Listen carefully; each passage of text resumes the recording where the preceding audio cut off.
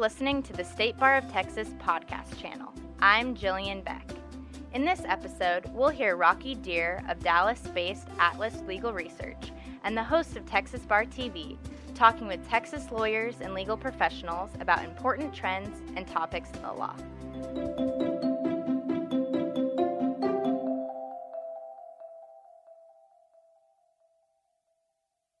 For those of you just joining us, this is the opening day. It is June 22nd, 2017. Opening day of the State Bar of Texas annual meeting for 2017. We're here at the beautiful Anatole Hotel, the Hilton Anatole. And our guest today, this moment, is Brian Cuban, the author of this book. You know, Brian, you've had an amazing story. I know your life has taken a complete turnaround for the positive. You've been in recovery, and you've been sober now for, is it 10 years? I had my 10-year sobriety anniversary April 8th of this year. And it's funny, if you would have, to be here keynoting a track of the State Bar Convention, the Adaptable Lawyer track, if you would have asked me if I would be doing that 11 years ago, I would have just looked at you like you were from Mars. Interestingly, I saw in the State Bar Journal, they had an advertisement for my talk. 11 years ago, I would be scanning the State Bar Journal to see if my name was going to show up as disbarred or suspended. I was more worried about that than, that seemed more likely than seeing my name speaking about recovery 11 years later. It just shows you how things have come full circle. Well, so for any of you lawyers out there that are possibly dealing with this issue, or even non-lawyers, anybody dealing with issues of addiction or who are trying to get on the path to recovery, Brian, can you maybe... what do you think was the key to helping you make that transition and start that process? Because from what I understand, that's the hardest thing for most people to do, is to understand they have a problem and to seek that help. That's right. The tipping point for me may be different from the tipping point of someone else. I call it recovery tipping point. I hate to use the term rock bottom because rock bottom has become stereotyped that the worst has to happen for us to seek recovery. My career as a lawyer had ceased because of addiction.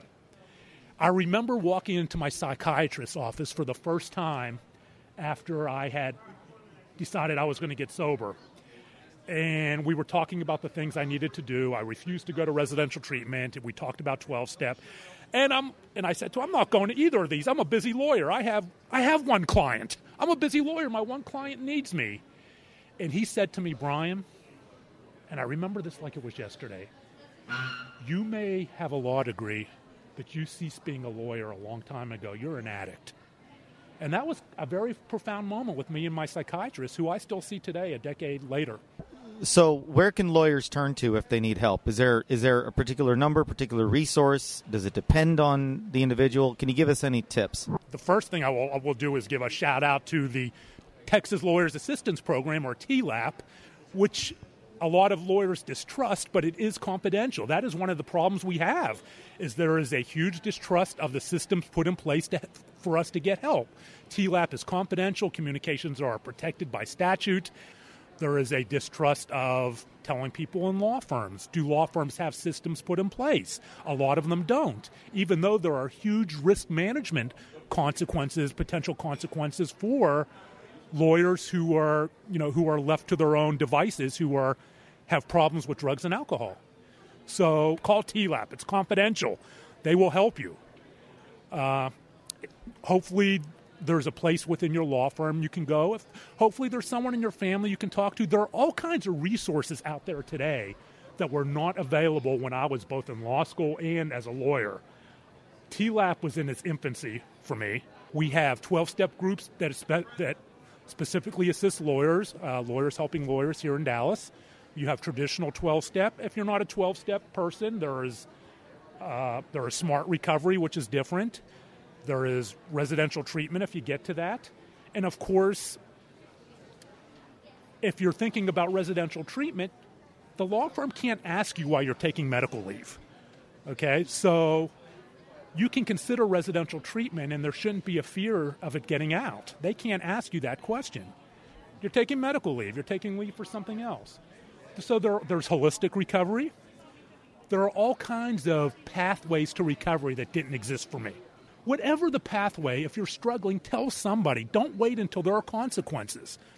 Because if you're struggling right now, or if you know someone struggling right now, a lawyer, a law student, a paralegal, or whoever in the legal profession, as it stands right now, it's as good as it's ever going to get. It is a cumulative, progressive issue, and it will get worse. And eventually, there will be consequences. Brian, thank you for being here. Thank you. It's great to have you here at the annual meeting. He's our keynote for the Adaptable Lawyer this morning.